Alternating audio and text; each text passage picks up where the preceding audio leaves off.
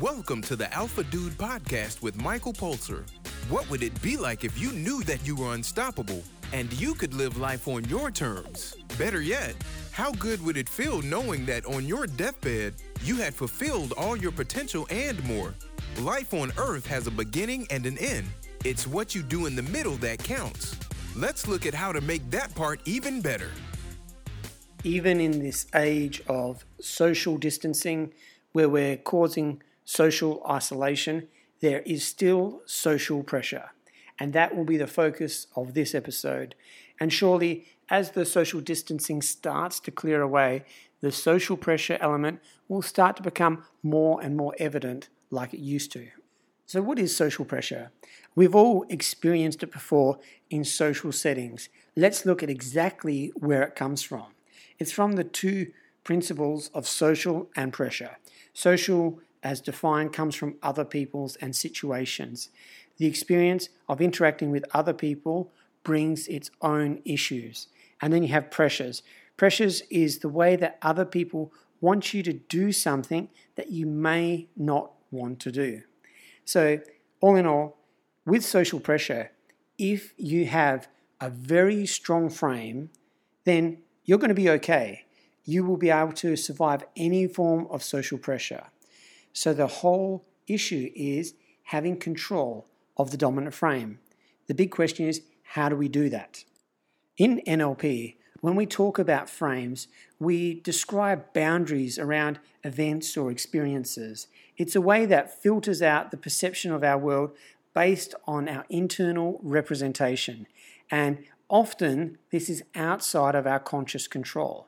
If we can take conscious control, then suddenly we become masters of our destiny. And there are four primary ways which NLP uses in examining frames. That is the ecology frame. And that's basically looking at the interactions and making win-win situations. They're as-if frames. And this one is extremely powerful. This is when you get yourself into the state that you need to get that dominant frame.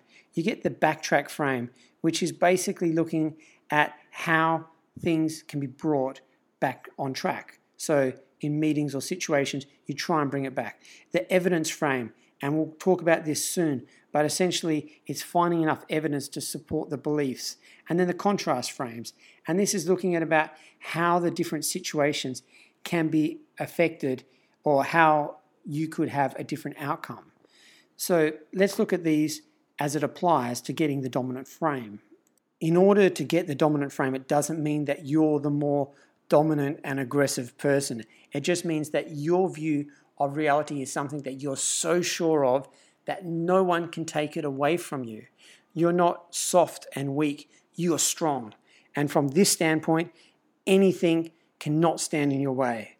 So to develop this, firstly, you have to get that objective view of reality. And that's kind of why this podcast is slightly different from some NLP and psychology podcasts, which is very much based on subjectivism and experience. There is an objective reality. And once you tap into it and really understand the truths behind it, then you can support with true evidence that will be the strong foundations for your belief systems.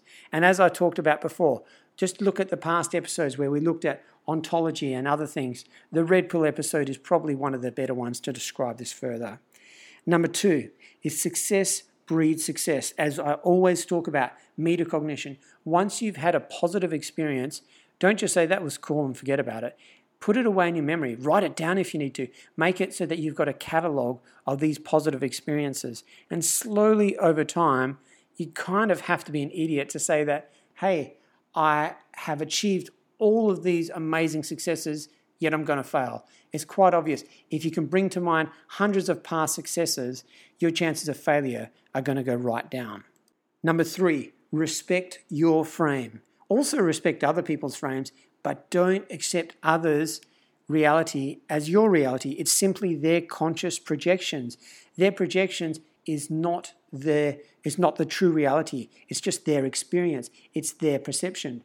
And in order to do this, it's simple. First of all, validate it. This is what I mean about not being aggressive. If somebody has a viewpoint of the world or a situation, you don't have to flat out tell them you're wrong and become extremely aggressive. Basically, You can just say, look, I acknowledge it. You can use motivational interviewing techniques like we've talked about in the past or whatever, just to give it some sort of validity. And then once you've done that, if you have pure motives, it shows up and people want to work with you. And once you work towards on the same goal together, it just becomes unstoppable. To give a real world application of how this works, I had an experience earlier this year where I was working with a guy and his world was truly falling apart. I mean, he was going through a marriage breakup and he was also going through a career destruction at the same time. It was a really terrible place for him. And the way that he saw the world, you just wouldn't want to be in that dark place. From this depth of despair, this awful place, everything that he looked at was just completely black and bleak. And so rather than say just pull yourself out of it and don't be this way, that there's more out there, and try and take him straight onto the path of moving forward, you respect the frame. You see where he is at the time. You're like, wow, that is intense, and I'd probably feel the same way as well. You acknowledge that he's done really well to get through as far as he has. I mean, some people, maybe they might have committed suicide or done something crazy in that sort of situation. And then, using the motivational interviewing techniques, you slowly bring him around.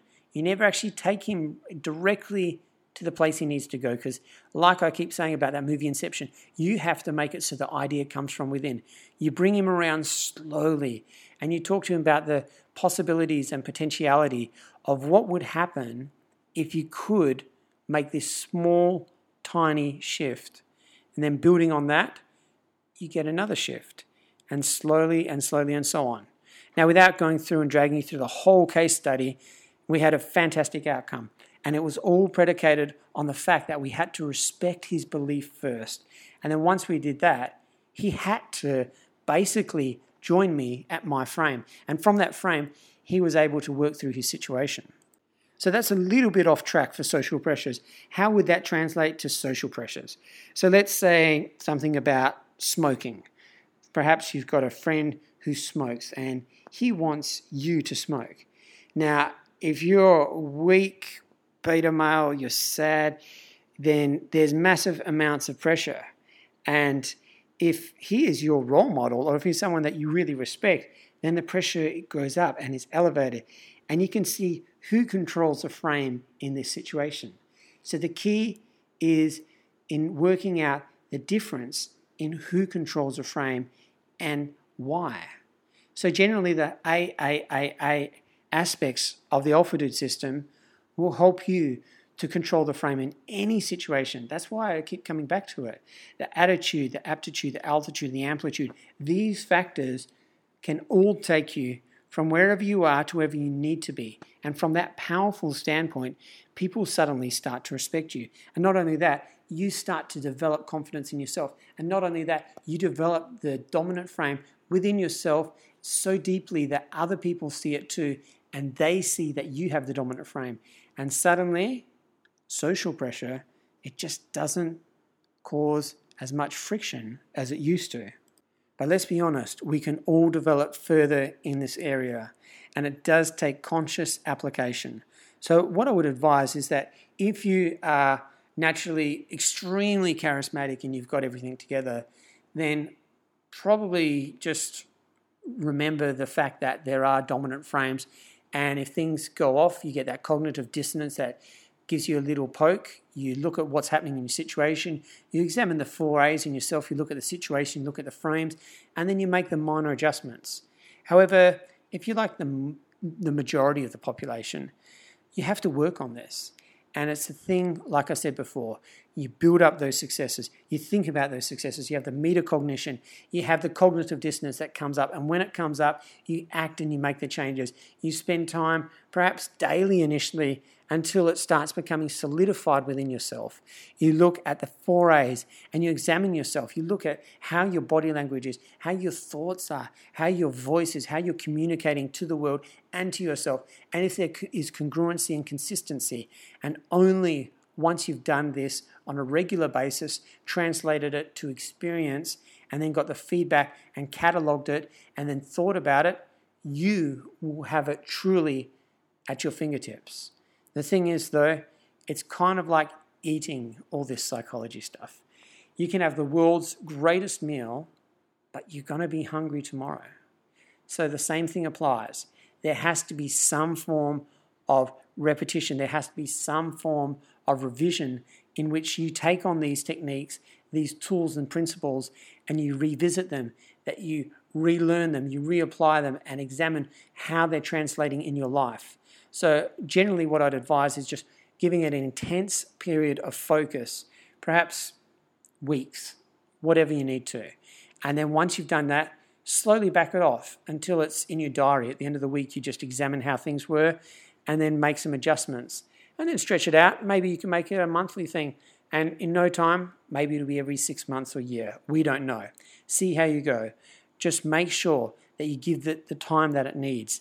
And this will be an absolute game changer. In other words, you may never feel exhausted from social pressure ever again.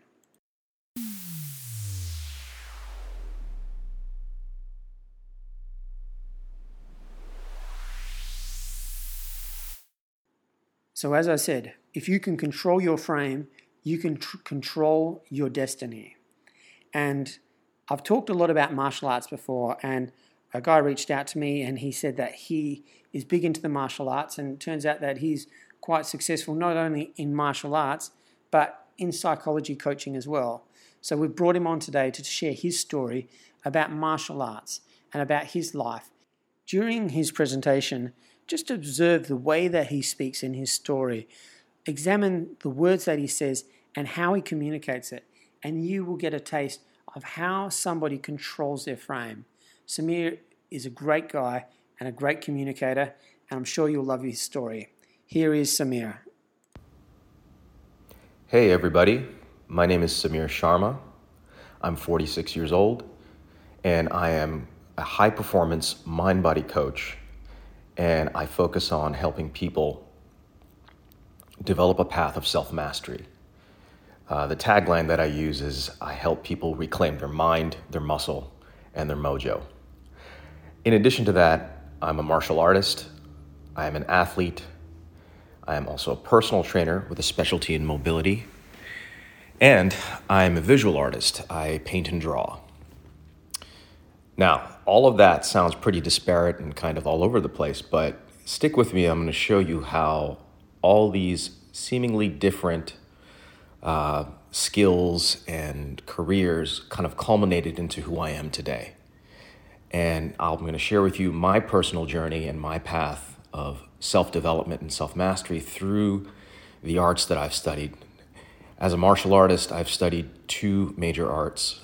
One is Aikido, and the other is Tai Chi. And I'm going to share with you ultimately how being a martial artist led me to becoming a mind-body performance coach, and how I have used the martial arts and my personal and business experiences to ultimately develop a methodology that I call self-mastery to help people find their own master within themselves. So my personal development journey really began back in 1996. I had just graduated from college the year before and really didn't know what I wanted to do or kind of the direction I was going to head. But at that time, I got a job with a major multinational consulting firm, and they had sent me down to Florida for my first assignment for a first project. And again, not really having a clue, I just said, okay. I can remember after being down in Florida for a few months, one day my housemate and I, we decided to go outside and get a bite to eat. We pulled into a strip mall, and as we were waiting for our food to arrive, I saw across the street in the strip mall, there was what seemed to be some kind of a very interesting martial arts class going on. And I told my friend, I said, hey, while we're waiting, I'm just going to walk across the street and watch this class. I'll be right back. Well, what I thought was only going to be a few minutes or just a peek through the window ended up being almost an hour. I walked inside, I sat down, and I was mesmerized. I saw people moving almost like a dance. It didn't really look like martial arts, not in the traditional sense that I grew up thinking, watching kung fu movies as a kid. Instead, I was seeing women half my size throwing men twice their size with no effort. It didn't look real. It looked like a magic trick or something. And all of a sudden, my mind just started racing. I said, how is this possible? So I was bewildered, I was confused, I was mesmerized, and I was enchanted. And at the end of the class, I walked up to the sensei who was teaching it, and I said, I'd like to start. Where do I sign up? And that was the beginning of my martial arts journey with the first art that I started to learn, which is Aikido.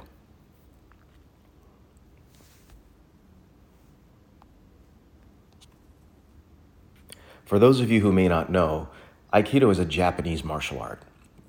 It was created by Morihei Ueshiba, and the word Aikido itself means the way of energetic harmony. The best way to describe it, if you don't know Aikido, if you've ever seen a Steven Seagal movie or anything like that, the art that he is showing in his movies is Aikido. I wouldn't say he's the best example, but that's probably the closest reference I can give you. So Aikido is considered an internal art, like Tai Chi and some other martial arts. What makes it internal is that rather than using physical strength, your goal is to use your opponent's energy and redirect that energy and transmute it into a technique that resolves conflict. So that's where I believe that the name, the way of energetic harmony, is you are harmonizing with your opponent's energy to create ultimately a resolution that manifests as a technique. So fast forward over 20 years or so, and having studied Aikido for so long, it turned from a physical martial arts practice to really a transformational practice. After I got my first black belt, I became less and less interested in the physical techniques of the art and more interested in the deeper philosophical and energetic principles that make the physical techniques possible. Along my path, as I was studying Aikido for many years, I was also interested in other arts. Always liked to see what other arts were doing, what other people were training and practicing. And the Chinese art of Tai Chi had always intrigued me. You've probably been introduced to Tai Chi. You maybe have seen elderly people in the park moving very slowly and rhythmically and thinking, well, that's Tai Chi.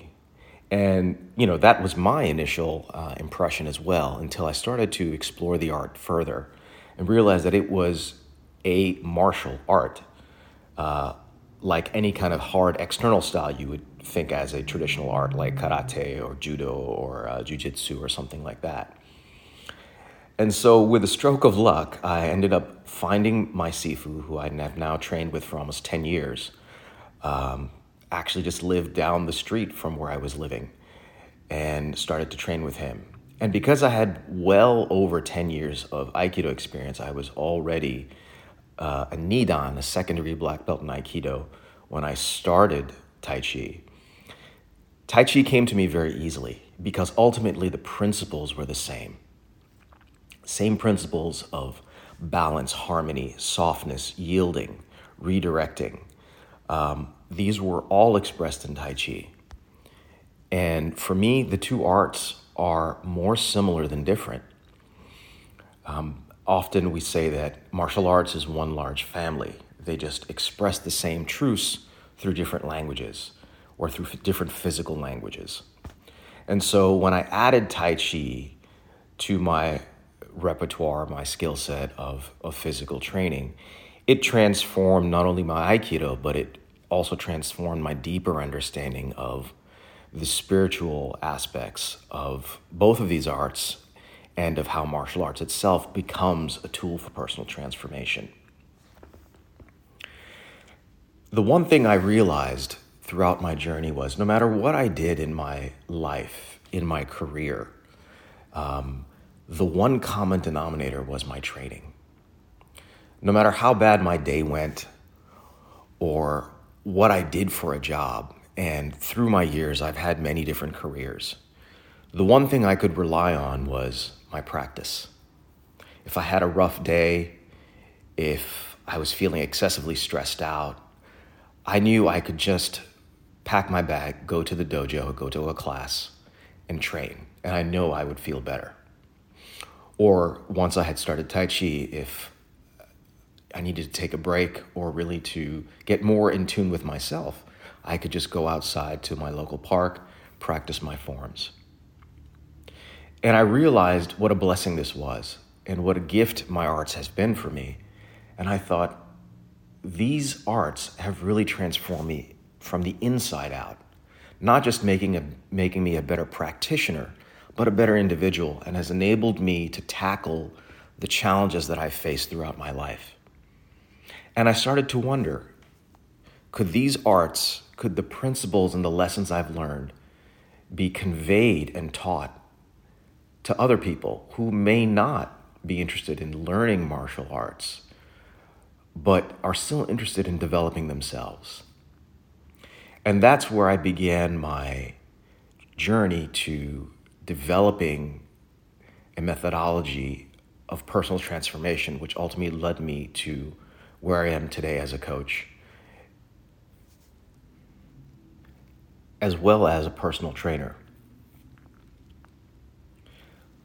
From my experience of practicing for over 20 years, I found that there are 4 fundamental principles that can be applied to all aspects of your life to develop yourself. For me, these fundamental principles are the pillars of my methodology and what I use to not only develop myself, but also my clients that I coach. And from my experience, the 4 principles are really the bedrock upon which you can develop yourself, not only physically, but also mentally, spiritually, and to achieve whatever goals that you want in life. So for me, these 4 principles are: number 1, awareness; number 2, centeredness; number 3, non-resistance; and number 4, alignment.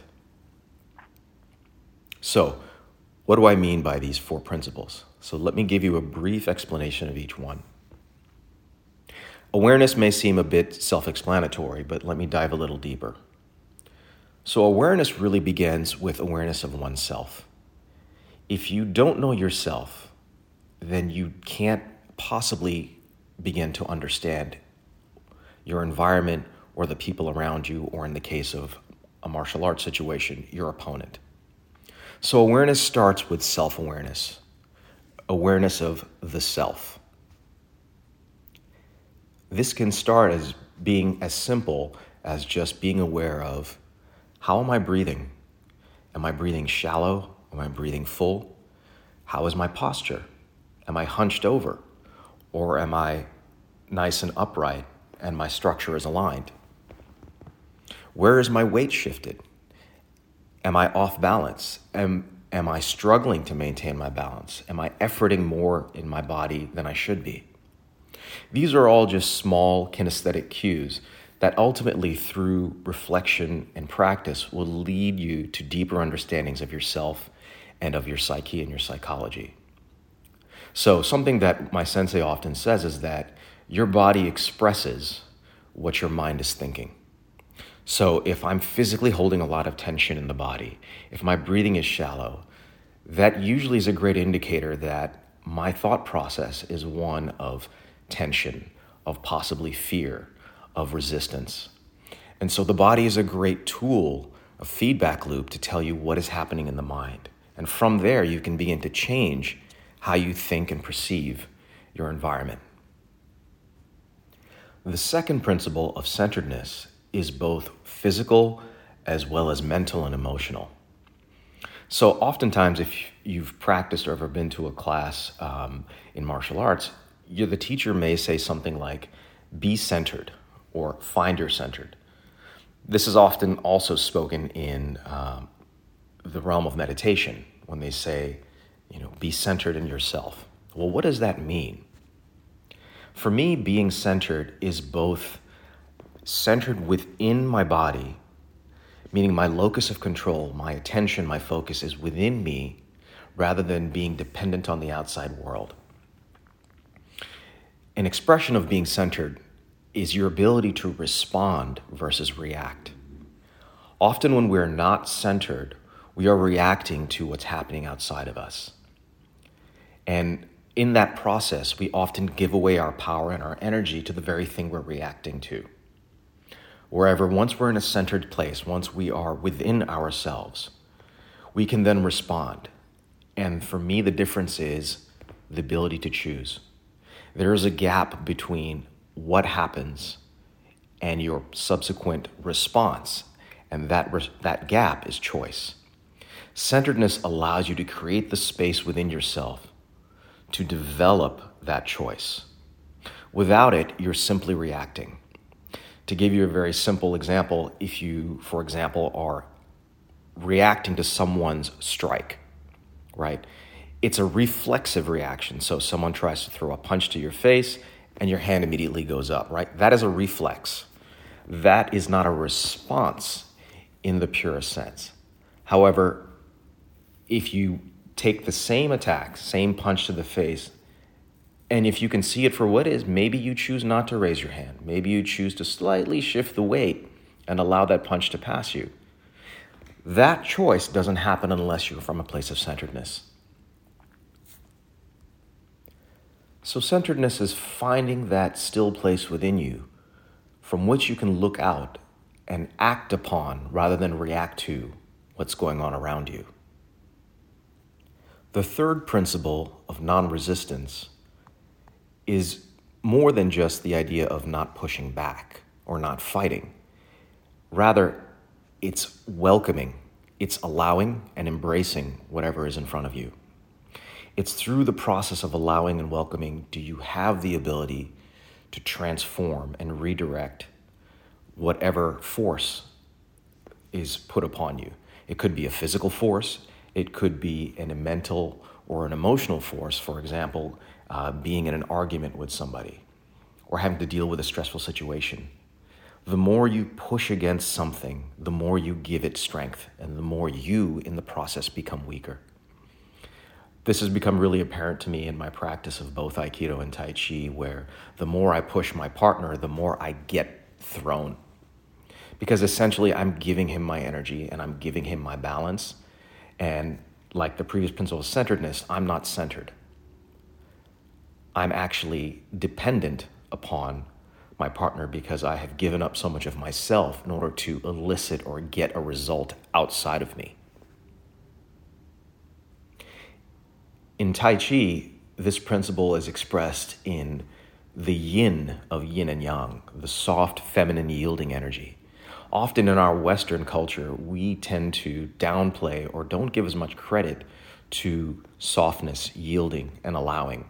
We think that force, exerting force, is the way to get things done. But from my experience, it isn't. It's the soft, yielding, feminine energy that really allows, ultimately, the masculine to really do whatever it needs to do, the strength. But without it, you're always in a place of tension and resistance. Something I often tell my clients is if you cannot accept it, you cannot change it. And for me, non-resistance really expresses that idea, because if I'm constantly resisting what is in front of me, I'm giving it power and I'm giving it my strength and energy and keeping it there versus allowing it and giving back myself the ability to make it transform. The fourth principle of alignment is both physical alignment as well as mental and emotional alignment. Physically, obviously, if your body is misaligned, if your structure is skewed, then it's very hard to generate power, generate force, and do anything physically out there. You've probably noticed this yourself, is if you are compensating in your movements, then generating power becomes very challenging. And you have to end up working harder than you have to if your body was aligned, if you could allow force to transmit through your structure down into the ground versus having to generate what they call localized force, using your limbs or pushing against something. So physical alignment obviously is very important. And in martial arts, particularly in Aikido and Tai Chi, the suspension of the head, the raising of the crown of the head, really is the primary alignment principle from which the rest of the body and the structure follow. On a mental and physical level, I see this principle of alignment manifest in terms of self-image and identity. If who we are today is not in alignment with the goal we want to achieve, then achieving that goal is going to be extremely difficult. And if we do get there through some incredible sheer force of will, we often won't be able to sustain the goal. And so as a coach, I often emphasize that in order to achieve a goal, you must first determine the identity or the image of the person who already has that goal. So it's the difference between running to lose weight and being a runner. If you're trying to lose weight, let's say you're 20 pounds overweight, right? There's a reason why you are overweight, in the sense that the person you are, your self-image of yourself, is one that promotes being overweight in some way. Whereas someone who is a runner, losing weight is not really an issue. For them, their goal is probably, how do I shave a half a second off my mile? Or how do I prepare for this race? So from the sense of identity, from the sense of beingness, the goals naturally come out. They are a natural extension or a result of your beingness. So rather than efforting to achieve the goal, I always emphasize determine the beingness or the identity of the person who already has that goal, and then start to assume the traits and characters and small, tiny actions that that person would do to then achieve that goal. So if you are running to lose weight, then start to assume the small habits. Maybe it's as simple as putting your shoes on. Over time, those small habits accumulate into an identity, an image, a persona. And from that identity, image, and persona, the results happen. Years ago when I started martial arts, if you would ask me what I did, I would say, well, I practice martial arts. I practice Aikido, or I practice Tai Chi. Now, if you ask me, well, what do? I would say to you, I am a martial artist. Very different. One is an activity, the other is a state of being. And so as a martial artist, practicing, going to class, reflecting, meditating, all these things, they just happen for me. It's just something that I do. I never have to effort myself or will myself to do them. I think willpower is way overrated. Rather than using willpower, use that sense of identity. Develop the sense of identity from which willpower is not necessary. Because willpower is very limited. It's like your muscle. Your muscles only have so much strength and energy until they give out. Willpower is like that. And oftentimes, it's not nearly as strong as maybe your muscles may be.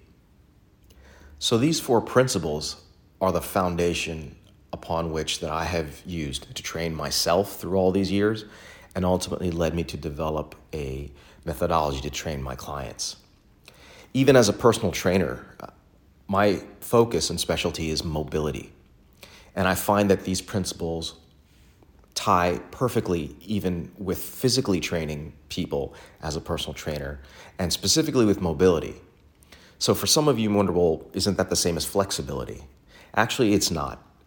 From my experience and from what I have studied and learned, mobility differs from flexibility in that mobility is building strength and force production in the end ranges of motion. So if you've studied martial arts or if you've tried to become more flexible, you notice that if you are, for example, trying to do a side split, you get to a certain point and then you feel that tension and that pain in your muscles where your body doesn't want to go any further. Mobility is developing strength in that range of motion once you hit that limit, so that basically you are telling the body, hey, I'm strong here. Please give me more access to the range of motion that's inherent in my body. So really, mobility work is training the nervous system to allow access to the range of motion that is already inherent in your muscles. Some people think that mobility is about lengthening or stretching the muscle. And really, from my experience, mobility is more about training the nervous system than it is about the muscles themselves, because the muscles will only do what the nervous system tells it to do, how the nerves fire. So in terms of the 4 principles, for me, mobility is, again, another physical expression of being non-resistant and being aligned. So if I'm resisting the tension that's in my body, I'm just building more tension and programming the muscles to be tense.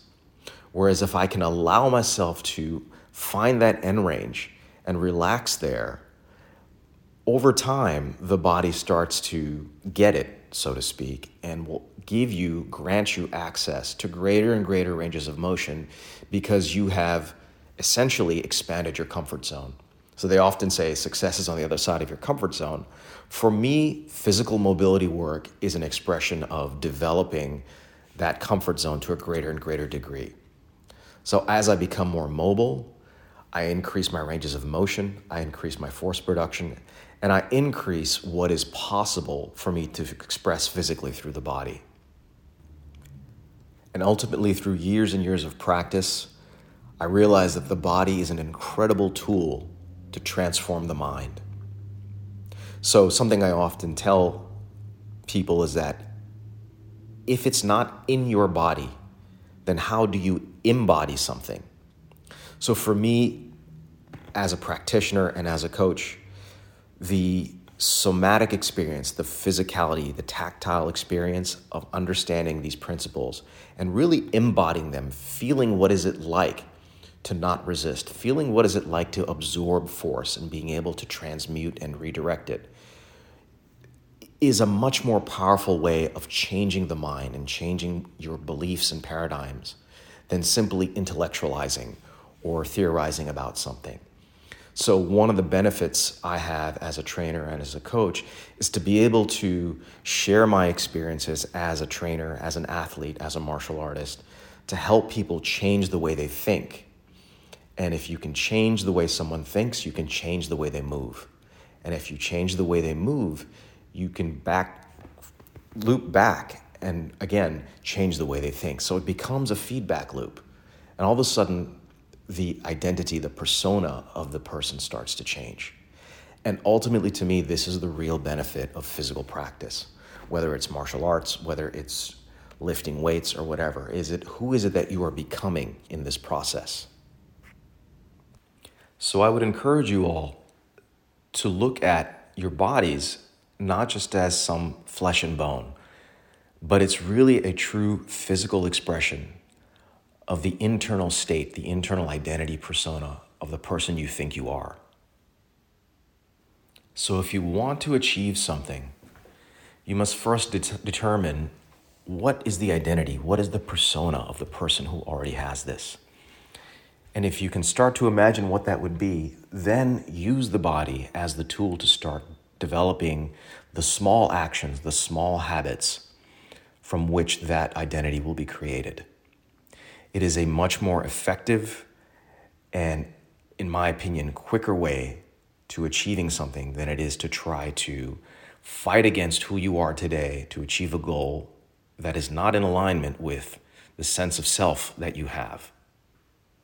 From that identity comes natural habits and actions which lead to their subsequent results. To get a result, change the identity, go to the source. And when you go there, see if you can use these 4 principles of awareness, centeredness, non-resistance, and alignment to help cultivate a new self from which the results just happen. The application of these 4 principles in the development of the self is ultimately what I call self-mastery. And the thing to remember about self-mastery is that it's an endless process. There is no finish line, and it's like peeling an onion. There's layers upon layers and layers. And the more you develop, the more you realize that there's even more to go.